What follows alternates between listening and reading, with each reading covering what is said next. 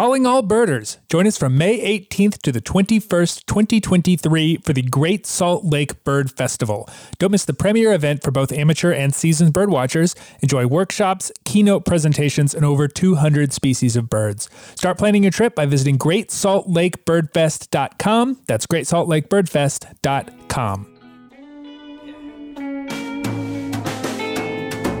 Hello and welcome to the American Birding Podcast from the American Birding Association. I am your host, Nate Swick.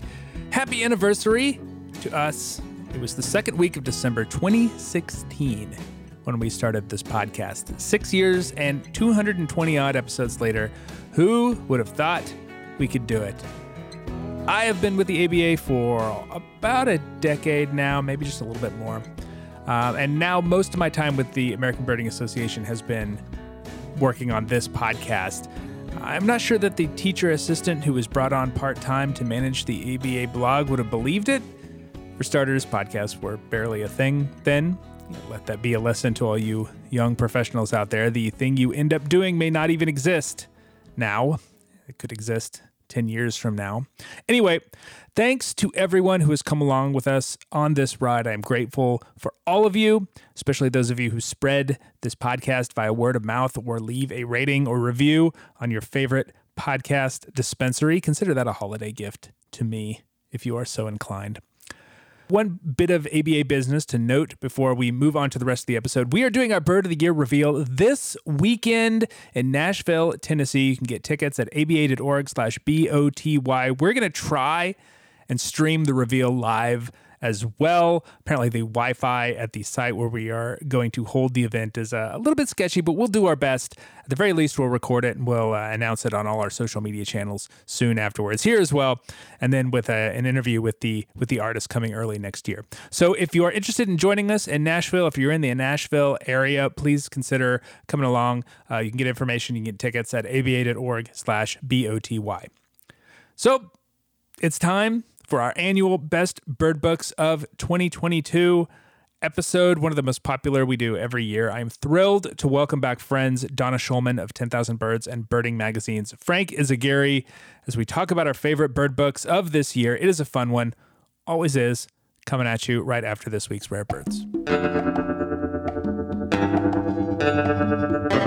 This is your Rare Bird Focus for the first week of December 2022. Let's talk tundra bean geese. We've seen a lot of vagrant waterfowl away from the traditional spots at the edges of the ABA area already this fall and winter, and that trend continues. A tundra bean goose in Decatur County, Iowa is a state first for Iowa. Interestingly, Iowa already has a record of taiga bean goose from 1984, making them the first state or province in the middle of the continent, as far as I can tell, to get both bean geese. A tundra bean goose was also seen this week in Harrison County in northern Missouri. There has been some speculation that this is the same individual as was well photographed in Iowa, but it isn't clear at this point. It would also be a first, this time for Missouri. Not a first, but noteworthy in this gaggle of goose records, a gray lag goose was seen this week on the Avalon Peninsula of Newfoundland. This is an entirely reasonable time and place to encounter this bird, which looks like a sleeker version of your basic farm goose. In fact, gray lag is the species from which most farm geese are derived. For this reason, for a very long time, any gray lag goose seen in North America was written off as a captive, and indeed they are very common in captivity. But with the species increasing significantly in Greenland and Iceland, this is a species that we are likely to see more often in the ABA area in years to come. One other first to note this week before we wrap up, an eastern bluebird in Spokane, Washington represents a first for that state. Interestingly enough, both mountain and western bluebirds are also being reported from that site, so one can get the bluebird trifecta if desired. How often does that happen? Seriously, I'm curious how often that has ever happened, if it has ever happened before.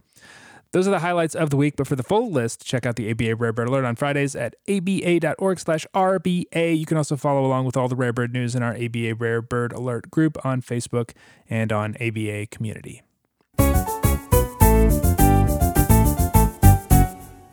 Holiday season is upon us, and birders out there are no doubt looking for gifts for friends, family, or for themselves. And what better gift than bird books? And we at the American Birding Podcast are here to help. I'm excited to welcome back my friends, 10,000 Birds book reviewer Donna Schulman, my colleague here at the ABA, birding editor Frank Izagiri, for what is always one of our most popular episodes of the year, our look at the best bird books of the past year, 2022. I am excited to get to it. Welcome to you both. Happy holidays. Happy holidays. Happy holidays. Let's do it. Let's do it. Let's talk bird books. But before we get into our lists, as we usually do, we can talk a little bit about the state of bird books in 2022.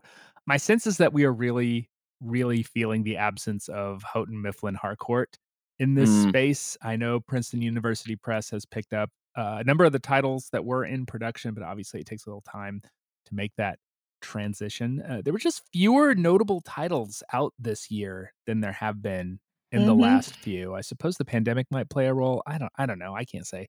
But has that been your impression as well? I'm not alone in this. Well, I was looking at the 5 I had and the others in my piles for the year. I did see that some of my books are either by Princeton University Press or other university presses, or organizations. I have one by a local Audubon and one by ABA. So I'm hoping that might fill in some of the gap for smaller organizations to sort of step in. Although I know it's tough; everyone's stretched on resources. I suppose there's a explanation that I have not covered. Are we simply at the end of the bird book? We covered everything. Everything has been written about, and there is nothing left for bird book authors to cover. I don't think that's the answer, but I don't know. Maybe. I would say this year I think it's true that there were less sort of like blockbusters, so to speak. Fair enough. Maybe 2, maybe 3. I think that we found those books together and we all kind of have them. So with the Houghton Mifflin Harcourt absence, I do think that probably partially accounts for that. You could usually expect 1 or 2 from that publisher at least. But there still were, I felt, a lot of great books. I still had to think about it this year. In a way, it was a little easier because I have at least 1 or maybe 2 books on my list that really that in the past maybe I really couldn't have gotten in there, but it's really high quality, but it was like more niche. So there's this thing, room for like that. There's always gonna be great bird books every single year. So that is what I think is different this year. A little bit less of the blockbusters, but still a lot of great bird books came out. Maybe I'm revealing myself to be somewhat reliant on HMH and BUP to provide me with their bird lists. I certainly they offer their lists to us as book reviewers and media outlets, and there's less room for some of the smaller publishing houses to do that. Yeah. Maybe that plays a role in my perception. I think it's a good question. Have we exhausted everything there is to write about in the birding world? It may take some creativity. Last year we had the Habitats book on the list. And just from anecdotal social media postings, I'm getting the impression the authors are thinking of going with that. So hopefully that's sort of an example of maybe making our scope wider, not just identification of birds. Yeah, that's true. Well, the last thing I need is people making it harder to find books. I'm sure the authors don't appreciate that as well. But we'll take what we got, and I think we've got some nice variety bird books this year, and I'm excited to talk about them with you all. So I'm going to propose a way. This is more for our listeners. We talked about this beforehand. A way in which we will go through our list. As usual, Frank, Donna, and I have created a list of 5 of our favorite bird books for the year. We will start with our 5s and then kind of work our way up to our favorite bird books of the year. If one of us ranks a book lower, but other people have that book on their lists at a higher ranking, we will discuss it at the higher ranking. So if Frank has chosen a book that is rank number 4, we will say, all right, well, I have this one higher. We're going to put a pin in that, and then we'll talk about the next one, and we'll get to it as we get higher. That way, we'll kind of build tension for our favorite books to the best of our abilities. Donna, do you want to take the lead and Sure. And talk about the number 5 book on your list of the best of 2022? Sure. My number 5 book is The Birding Guide to the Greater Pasadena Area by Pasadena Audubon Society. So yes, this is very local by a local Audubon. And once upon a time, this was not an unusual topic. There were many local birding guides. Some would just be photocopies. We called them Xeroxes. And some were more professionally published. These have slowly just slipped away. And I've heard many people say, well, we have eBird. We don't need these local guides. Exactly right. Yeah. But we do. And this is, I think, one of the best examples of a area birding guide that I've seen, both historically and today. Cool. I have to say, I am a member of Pasadena Audubon, even though I live in New York, because I'm in California a lot. And I know some of the people involved, but that had nothing. That has nothing to do. Well, I have a book on my list where I know the people involved. Yes, I know. It's hard to escape that. It's true. It is true. First of all, when they say Greater Pasadena area, this covers a pretty wide area of what some people might call Los Angeles, the part of Los Angeles that's the foothills and the mountains and some of the more central areas. So it's not just Pasadena like, Pasadena Playhouse, Pasadena. Second, it's really comprehensive in terms of information that you'd need for birding these areas. And I know, as somebody new to a lot of these areas, I go there and I get there and I'm like, well, now where do I go? Right. Yeah. You look at eBird and you see the dots, but you don't know what you're looking for on those dots. Right. Yeah. eBird is a fantastic resource, but it has its limitations, obviously. Yeah, they said there's red tits. Where are the red tits? Where are the red tits? I got no idea. It gives you directions, and not just driving directions, even though I think it'd be tough to bird without a car, but a lot of the local birders bird by bike or public transportation. So that's all there, amenities and fees. Nice. It's beautiful to look at. The cover and the chapter, the first pages of the chapters have these beautiful illustrations by Catherine Hamilton, who's a worldwide known artist. And each chapter, it's 24 authors, so each chapter is by somebody who's actually birded that spot.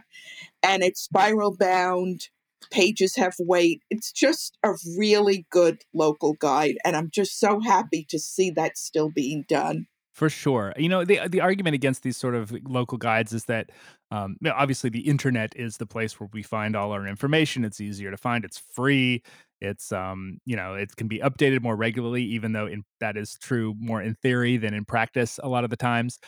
These sort of like local bird finding guides used to be, just everywhere, right? And there was a whole ABA lane series that was dedicated specifically to these kind of local guides, and while some of the information can be a little dated, it's amazing how well they still hold up. I was in the Rio Grande Valley of Texas just last week at the birding festival there, and I was birding with John Lowry, my ABA colleague here, and he pulls out the ABA lane guide to the lower Rio Grande Valley, and that thing was published like 15 years ago, the most recent edition, and it's still relevant to help you find these places and these birds, even if they aren't quite as specific 15 years on as they were in the moment they were published. But yeah, these are neat books. I'm glad to see one on the list.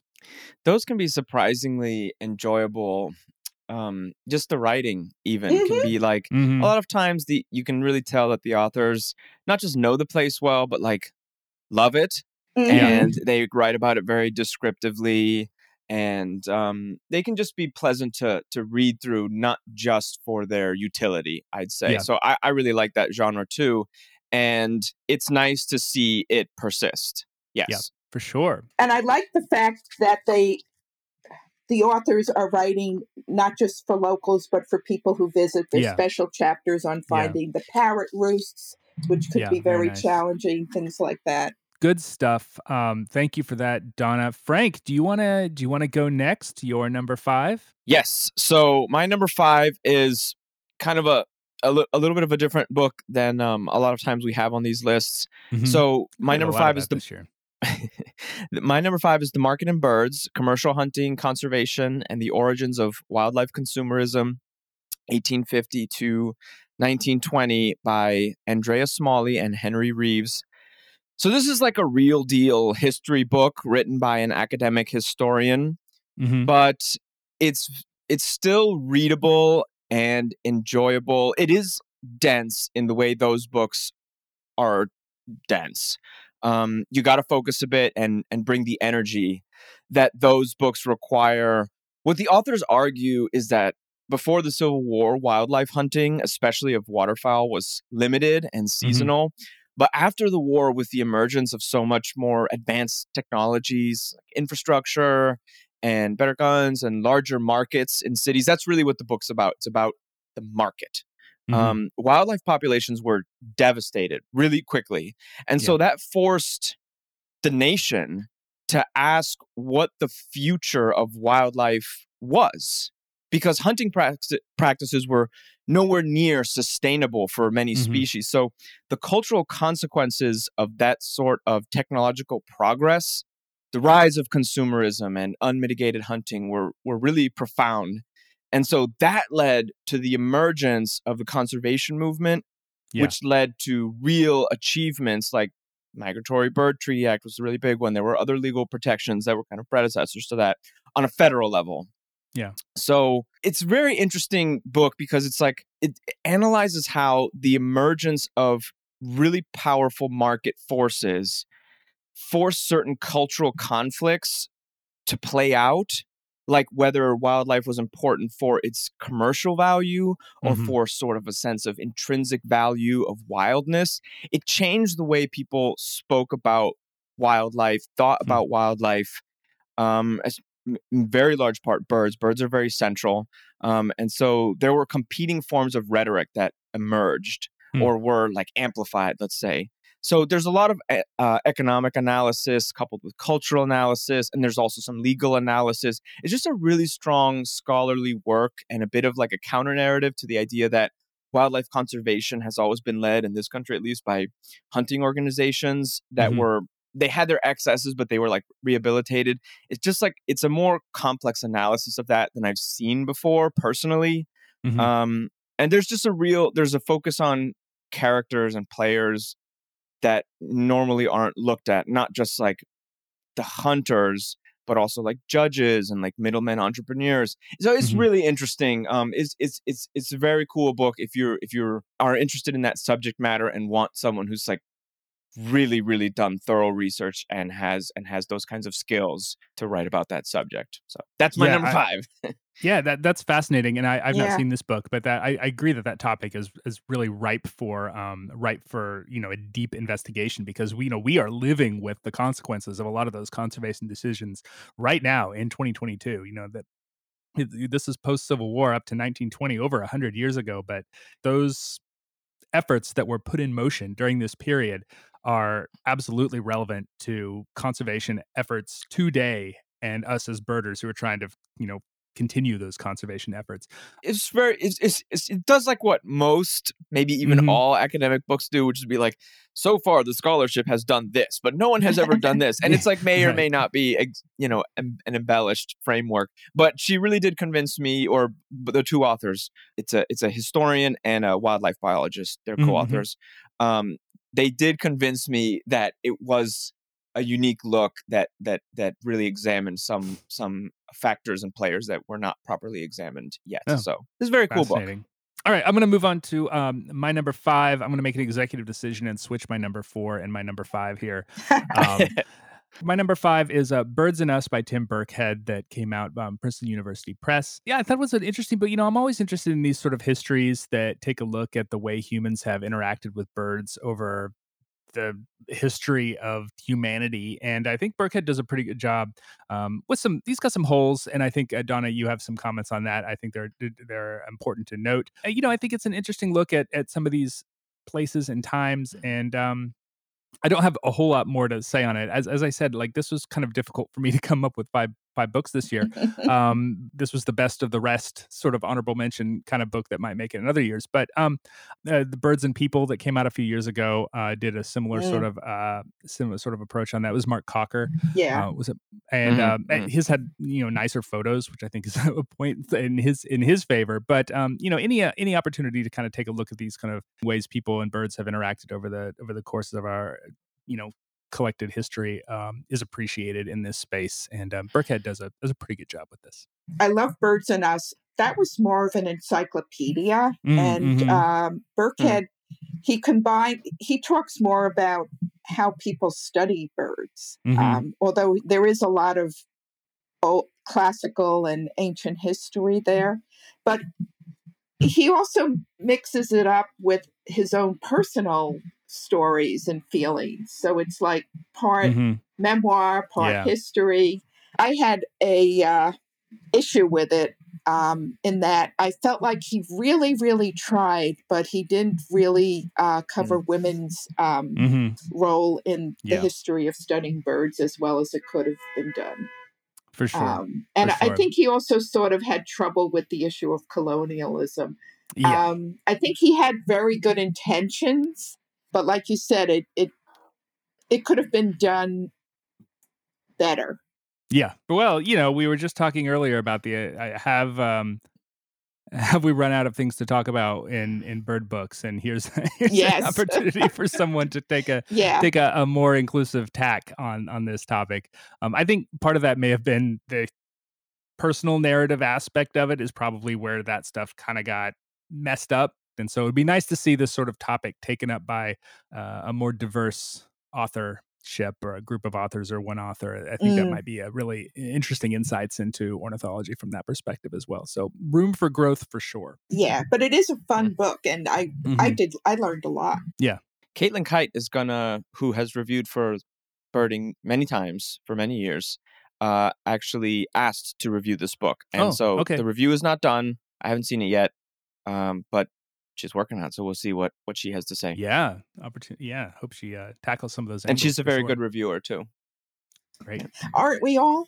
Yes, we are. You guys better than me for sure, and which is why I have you here. Yeah. So let's move on to number 4. I made a switch here, Donna, because my number 5 was my number 4, and we can kind of combine our topics here.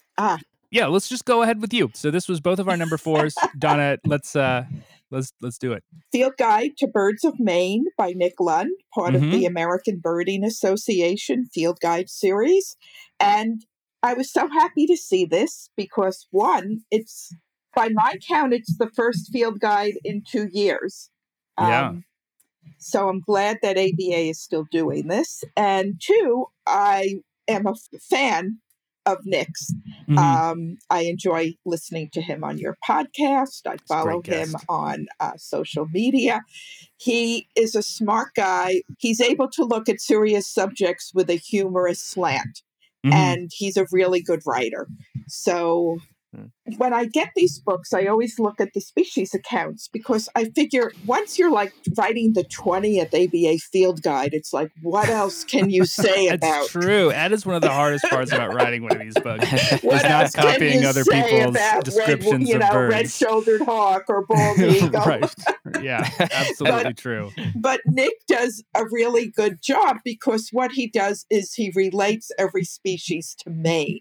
Its history in Maine, or where you can see it in Maine. It's a nice angle. Yeah. Yeah. It's a really, I don't want to do comparative, but it's a good book if you live in Maine or if you're going to visit Maine. I think it enhances whatever you would learn from your regular field guide.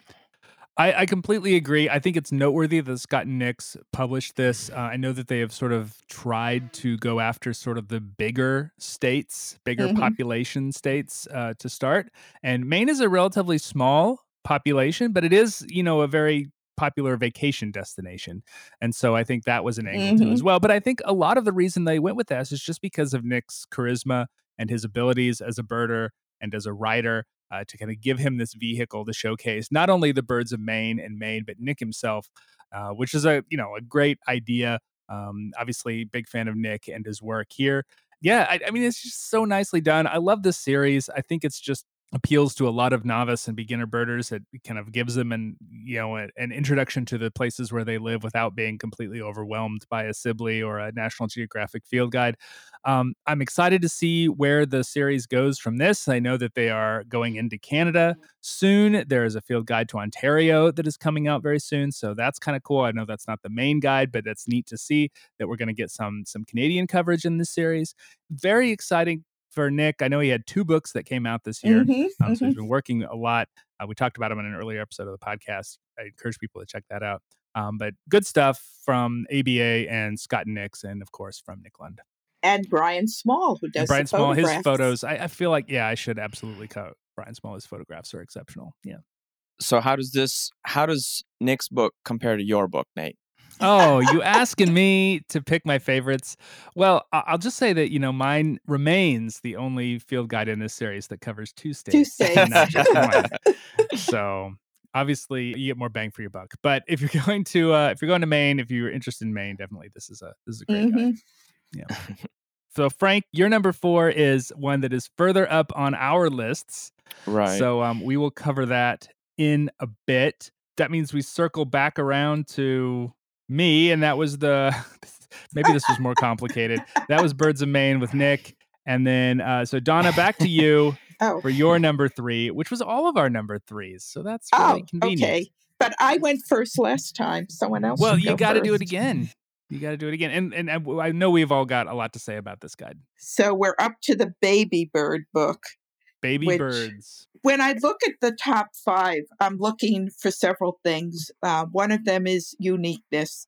And this did strike me as being fairly unique. It's not the first book on this topic, but it's the first that presents itself just baby birds. I think the last one, I have to look at my notes, was on eggs and nests and baby birds. Yeah. It is, I think, a little more of a specialized audience than you might think from the title. Because when you think about it, who needs to identify baby birds? Usually baby birds are with the parents. That's right. Makes it easy. So this is Baby Bird Identification, a North American guide by Linda Tuttle Adams from Cornell University Press. It is written for rehabbers, and a lot of the text is oriented for rehabbers who have maybe received a baby bird. Someone's like, oh, I found this bird and it's injured, bring it to a rehab, and you have to identify it. However, I love the illustrations. The illustrations are by Linda Tuttle Adams. By Linda, yeah. And they are just so, I'm going to go into baby talk. She has painted these just beautiful, adorable little baby birds. You can almost feel the fuzz on them. I wouldn't say buy the book just for the illustrations, but it is a really beautiful enhancement because I think the two other birds that have talked about baby birds used photographs. Yeah. But there is just a lot of very specific text here about data on baby birds, how much they weigh, how, their length, plumage details to help rehabbers identify them. Of course, a lot of baby birds look alike. And there's a very, very long introduction on the process of identification. My main disappointment was she doesn't cover every single baby bird in creation. He's suggesting we need a Birds of the World of baby birds. Birds. Just because I want to see the illustrations. It is very selective. So, for example, for terns, she has common tern, but not least tern. she does say in the introduction that she doesn't pay as much attention to some bird families like terns because they're colonial nesters. So I can understand that. But I think this is, if you're going to buy the book, I think that's something you should know. I think Donna covered a lot of what there is to say about this book already, but there's two big things. One is that there's a tremendous amount of knowledge and expertise in this book. It's very, very impressive in that sense, and it's not a topic that has received a lot of coverage previously. For sure. And the other important thing about the book, Donna spoke a little bit about this too, as I said, there's a lot of really grumpy guys in this book. There are a lot of very frowny friends in the plates. Some of the grumpy guys are having a really bad hair day with just like a few little tufts of white feathers on top. So if you have an interest in the grumpy the grumpy guys and the frowny friends, this one's probably worth adding to the collection. Yeah, absolutely. The only thing I would add is that I am excited by the entry of Cornell University Press into the bird book space. It feels very natural. And I know that they have published some notable bird books over the years, but I think obviously the opportunity is there for them to do more. And I hope to see them do more. I talked to Linda earlier this year on the podcast, and she's a rehabber first and foremost. I think as birders perhaps underestimate the amount of knowledge that rehabbers have about birds, especially identification of baby birds, because it's not something that we do very often, if at all. All you need to do is go to a thread in What's This Bird in the summer and see all the incorrect identifications of baby birds that people photograph to see that we have some trouble with that as a community. It's a neat bird book to have. If you're looking at kind of completing your collection with every possible iteration of field guides and bird identification guides, it's absolutely something that you need to have on your shelf. Kudos to Linda. Kudos to Cornell University Press for putting this through. It's a neat book. It's unique, and I think that goes a long way towards getting it on my list. It helps that it's really well done. Besides, Cornell University Press has always published at least 2 bird-related titles, and they published the second breeding bird atlas of New York State. Maybe they'll publish the third. Maybe so. One other just really quick thing I was going to say about this book that's great about it is that it was Nate reminded me of this with his comment about how birders aren't, in general, very good at identifying baby birds, is that this one I actually got an uncorrected proof version. So I have it as a PDF. And so once I start getting those, texts and DMs of baby birds in like late spring and early summer, now with this book, I'm empowered to just hit him with the PDF, and maybe with like the little prey emoji, So I appreciate the author and the book for that reason. That's right. Yep. It fills a needed niche for sure among the birders who are frequently tasked with identifying photos taken by their non-birding friends. Yeah, I was trying to think if it would also be useful to people doing breeding bird atlases. I think in those cases, you usually do see the parent bird. Yeah, typically. Yeah, I don't usually worry. Well, I mean, some things like, birds of prey will sometimes come out before they're completely fledged and look kind of wonky. But you can usually identify those. They're not terribly difficult, but you never know. You never know. It's one of those guides that you don't know you need it until you need it. Right. So, all right. So let's move on to up the list, number 2s. Both Donna's and mine are the same. So we'll do those second. But anyway, we'll give Frank a chance to talk about his number 2. Frank, the floor is yours. Right. So my number 2 was Bird Brother, A Falconer's Journey and the Healing Power of Wildlife by Rodney Stotts. So this is a memoir. Alex Troutman reviewed this book for Birding. It's a great review. The first thing to mention with this book is that the bird focus of the book is falconry, which isn't something that I normally am particularly interested in. And I think it's safe to say that most birders aren't actually that drawn to. However, this is a really fantastic book, and it is about birds in large part. So like I'll say that raptor enthusiasts will probably learn some things about raptors, even just biologically. not necessarily directly about falconry. So it does have that value. Mm-hmm. But the book is also not that much about falconry. It's really about the author's story of being passionate about wildlife, realizing that he wanted to dedicate his life to that, and pursuing that goal despite really tremendous difficulties. Like, he faced some really, really hard things in his life, and he has faced them.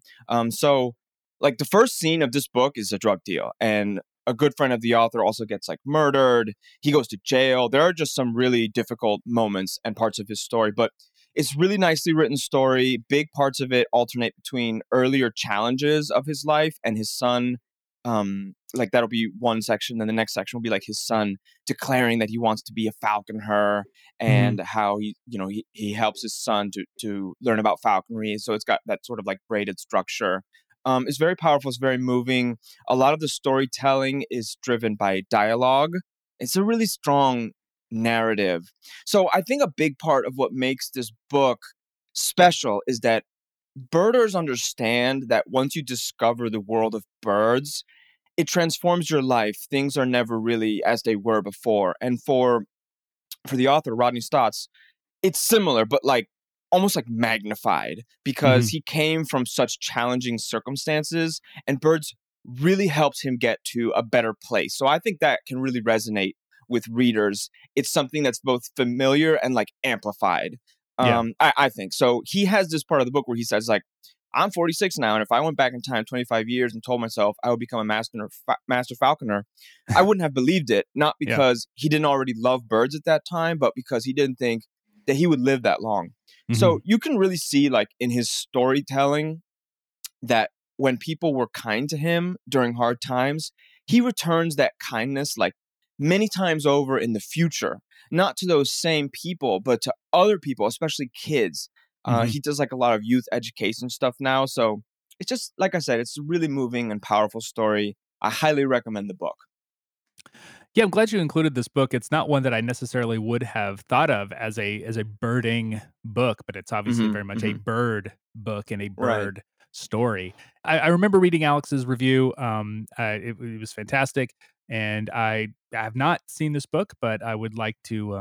I think I might, based on your recommendation, Frank, check it out. I'm a sucker for bird stories where you sort of tales of redemption are sort of centered around birds. There aren't too many of those in the bird. H they're is usually for like, hawk. yeah, and some of the big year narratives kind of touch on that a little bit. Yes, but that we need more of those. I think as birders, we need to be open to the many ways that people enjoy birds and bring birds into their lives. And see those people as sort of natural allies in the conservation space and in support of birds too, which is great. And great choice, Frank. It's a great book. So Donna and I shared the top 3 choices of our books, and which is one of the reasons why we always bring Frank on, because he does kind of challenge us to get outside of our very bird identification. That's right. No, I appreciate it, Frank. That's why you're such a valued member of this team. Oh, thank you, Nate. Appreciate that. Number 2 is another book whose author I had on the American Birding Podcast recently that I really enjoyed. The Bird Name Book by Susan Myers from Princeton University Press. I love this book. I keep coming back to it just because the connection of etymology and ornithology is a very interesting angle for me. I love bird names. I love thinking about bird names.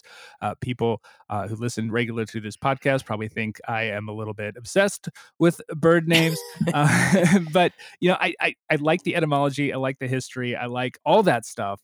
This is another one of those books, like the Baby Bird book, that you didn't really realize you needed until you have it in front of you and you realize how useful it is. These little facts, these little trivia nuggets of information about birds are just so precious. And I know Susan Myers did a ton of work putting these things together, and she did a fantastic job. This is a great bird, late year contender for best bird book of the year for sure for me. I think it's important to note that these are names of families and not species. Not individual species names. Yes. And Susan, so it's eagle and not white-tailed eagle. Yeah. Right. Or, warbler, but not chestnut-sided warbler right. or the warbler. So, Susan, if you're listening, I expect a series of follow-ups where you go through each family.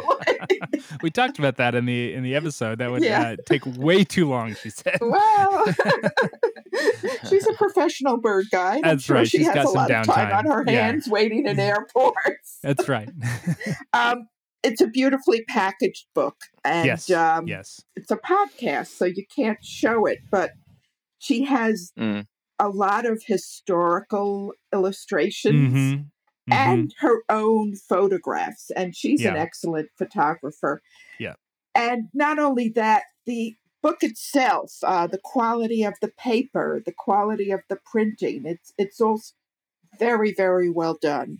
Yeah. Yeah, Princeton really went all out on this one. Yeah. They see this as like a book that a lot of people are going to want on their shelves, and they've sort of packaged it to last to that regard. I had a question about this one. I didn't get this one yet. I think Donna kind of already answered the question, but I'll ask it anyway because maybe there's something else to say. It's sort of like I'm like channeling Rick Wright here. So what there's a lot of books that have been written about bird names already, and they kind of come out periodically. That is a book that's sort of like, if you're being a little cynical, you might say gets written over and over and over again. So what makes this one different? And Donna did say it's the family focus, but like, is there anything else? That was my question too. And I haven't really done the research into all of the previous books, but there is, I think, a scholarly approach. And she has consulted a lot of original sources. She quotes some of the original sources. She doesn't go into the people because she's not doing species. So it's not like you have Bicknell's thrush. You just have thrush. I think a lot of previous bird naming books have focused more on the people or just maybe folk tales about naming.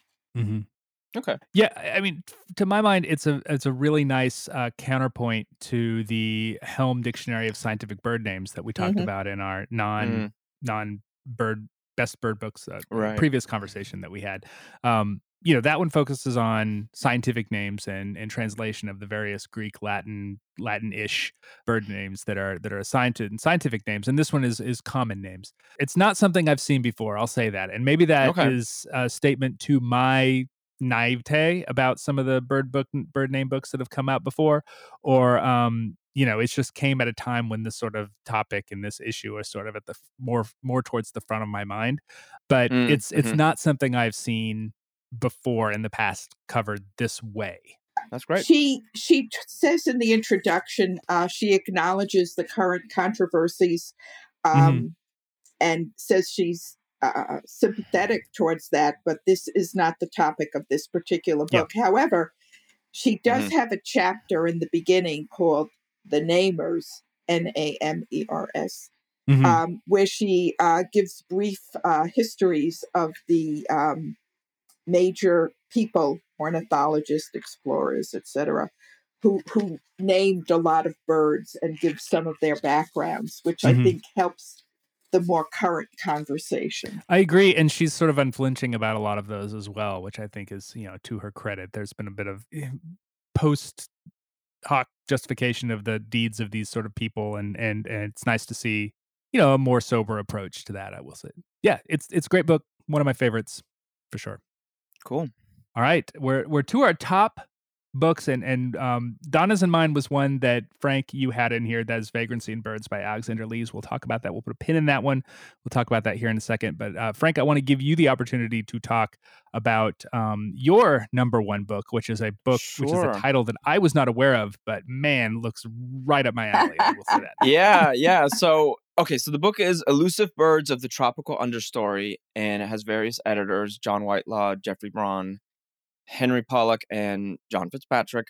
So normally when we've done this in years past, my top pick is usually a book that is like a grand subject matter and also just excellent at what it does. This year, my top pick is different in that it's much more niche, but it just happens to combine like a bunch of different things that I really love, and they're all well done in the book. So that's why it's my top pick. So it's a coffee table book. Like I wrote about this in one of my reviews columns, but coffee table books are that's like a book genre that most people don't think that highly of, but it's a genre that I actually really like.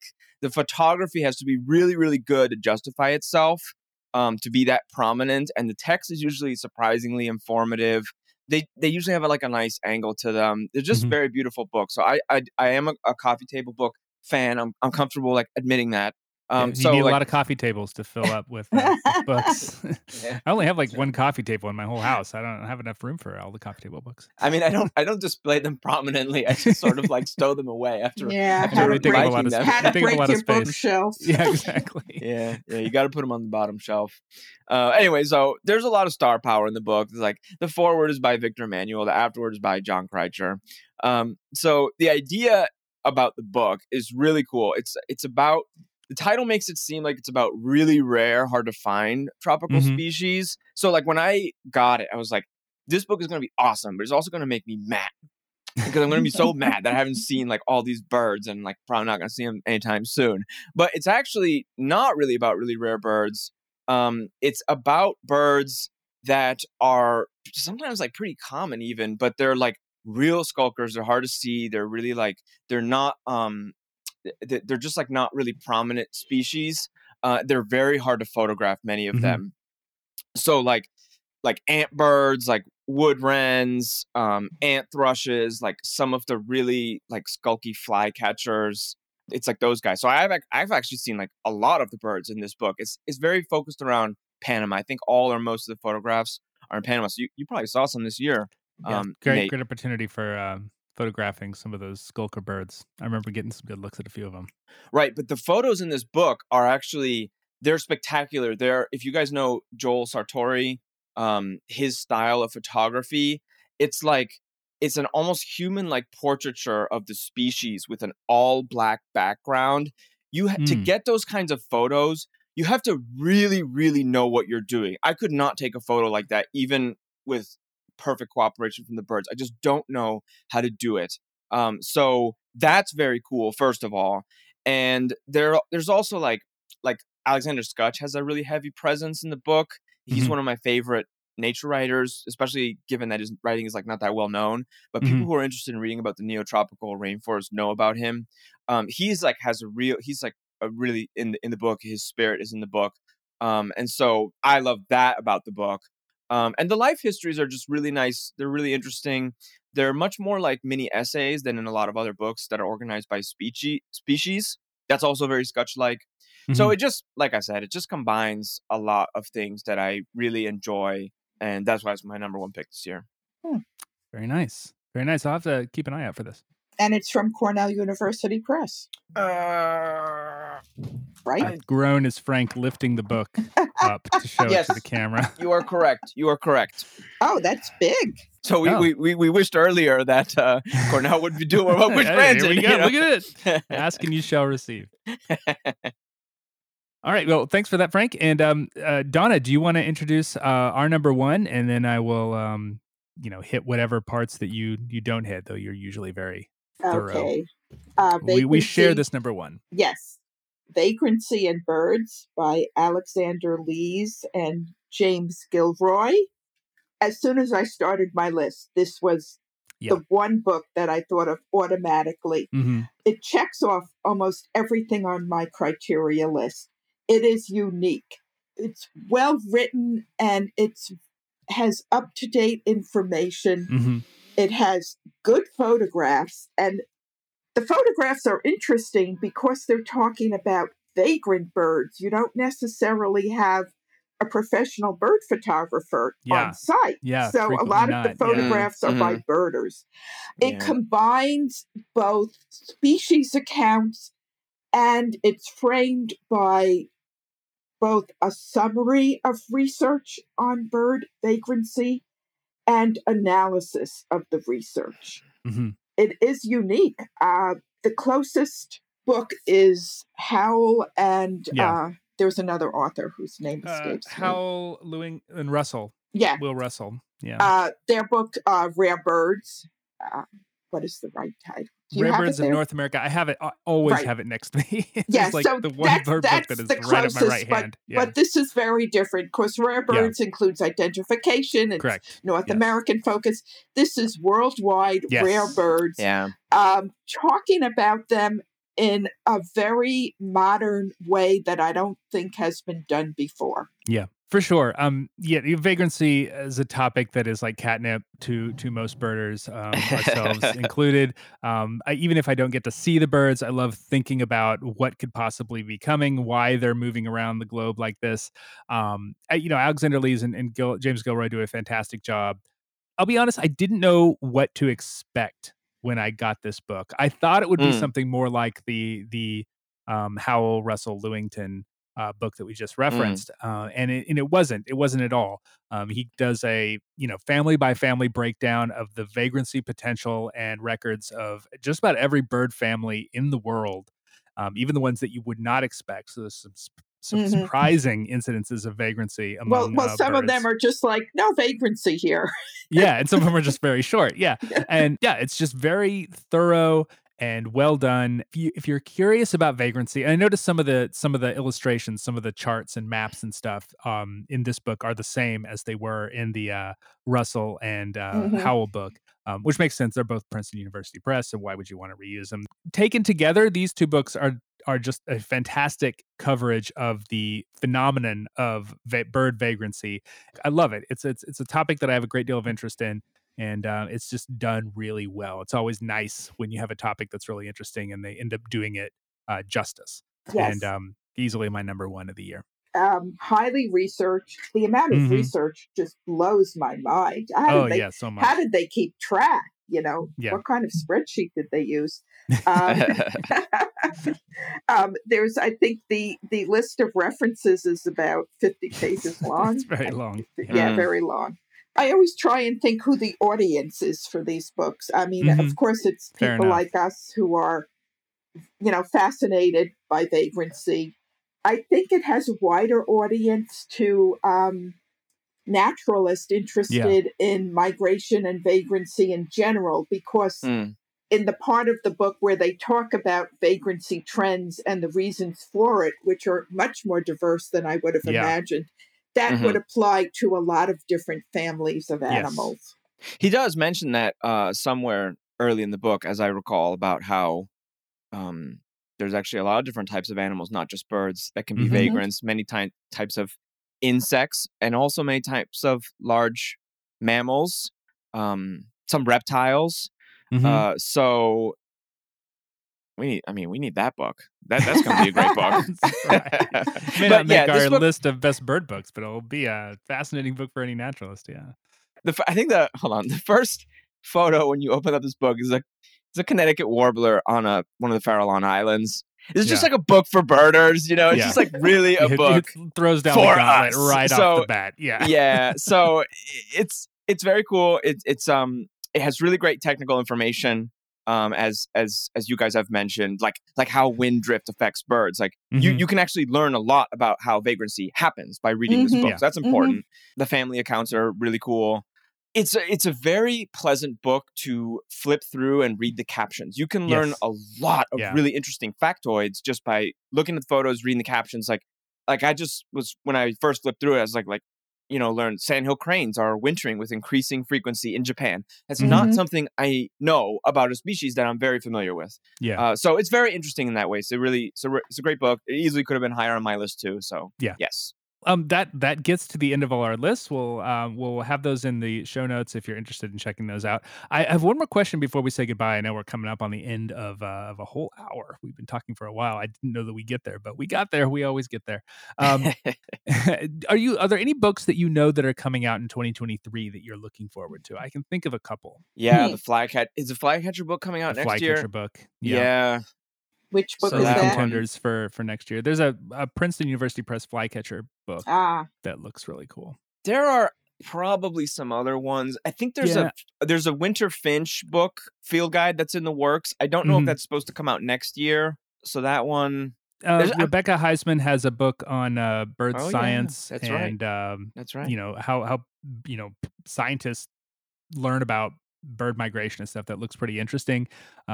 She's been a guest on the podcast before. The aforementioned ABA field guide to birds of Ontario is scheduled to come out in 2023. I'm really looking forward to having a look at that. It looks like 2023 is going to be a good year.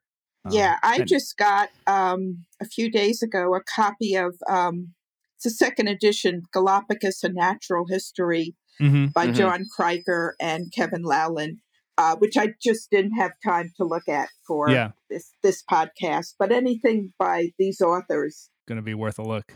Yeah, right. Exactly. Both of those guys have contributed a lot to Birding Magazine. There was a book that came out at the very end of 2021 called Strilded Finches of the World by Hjalmar Huisman.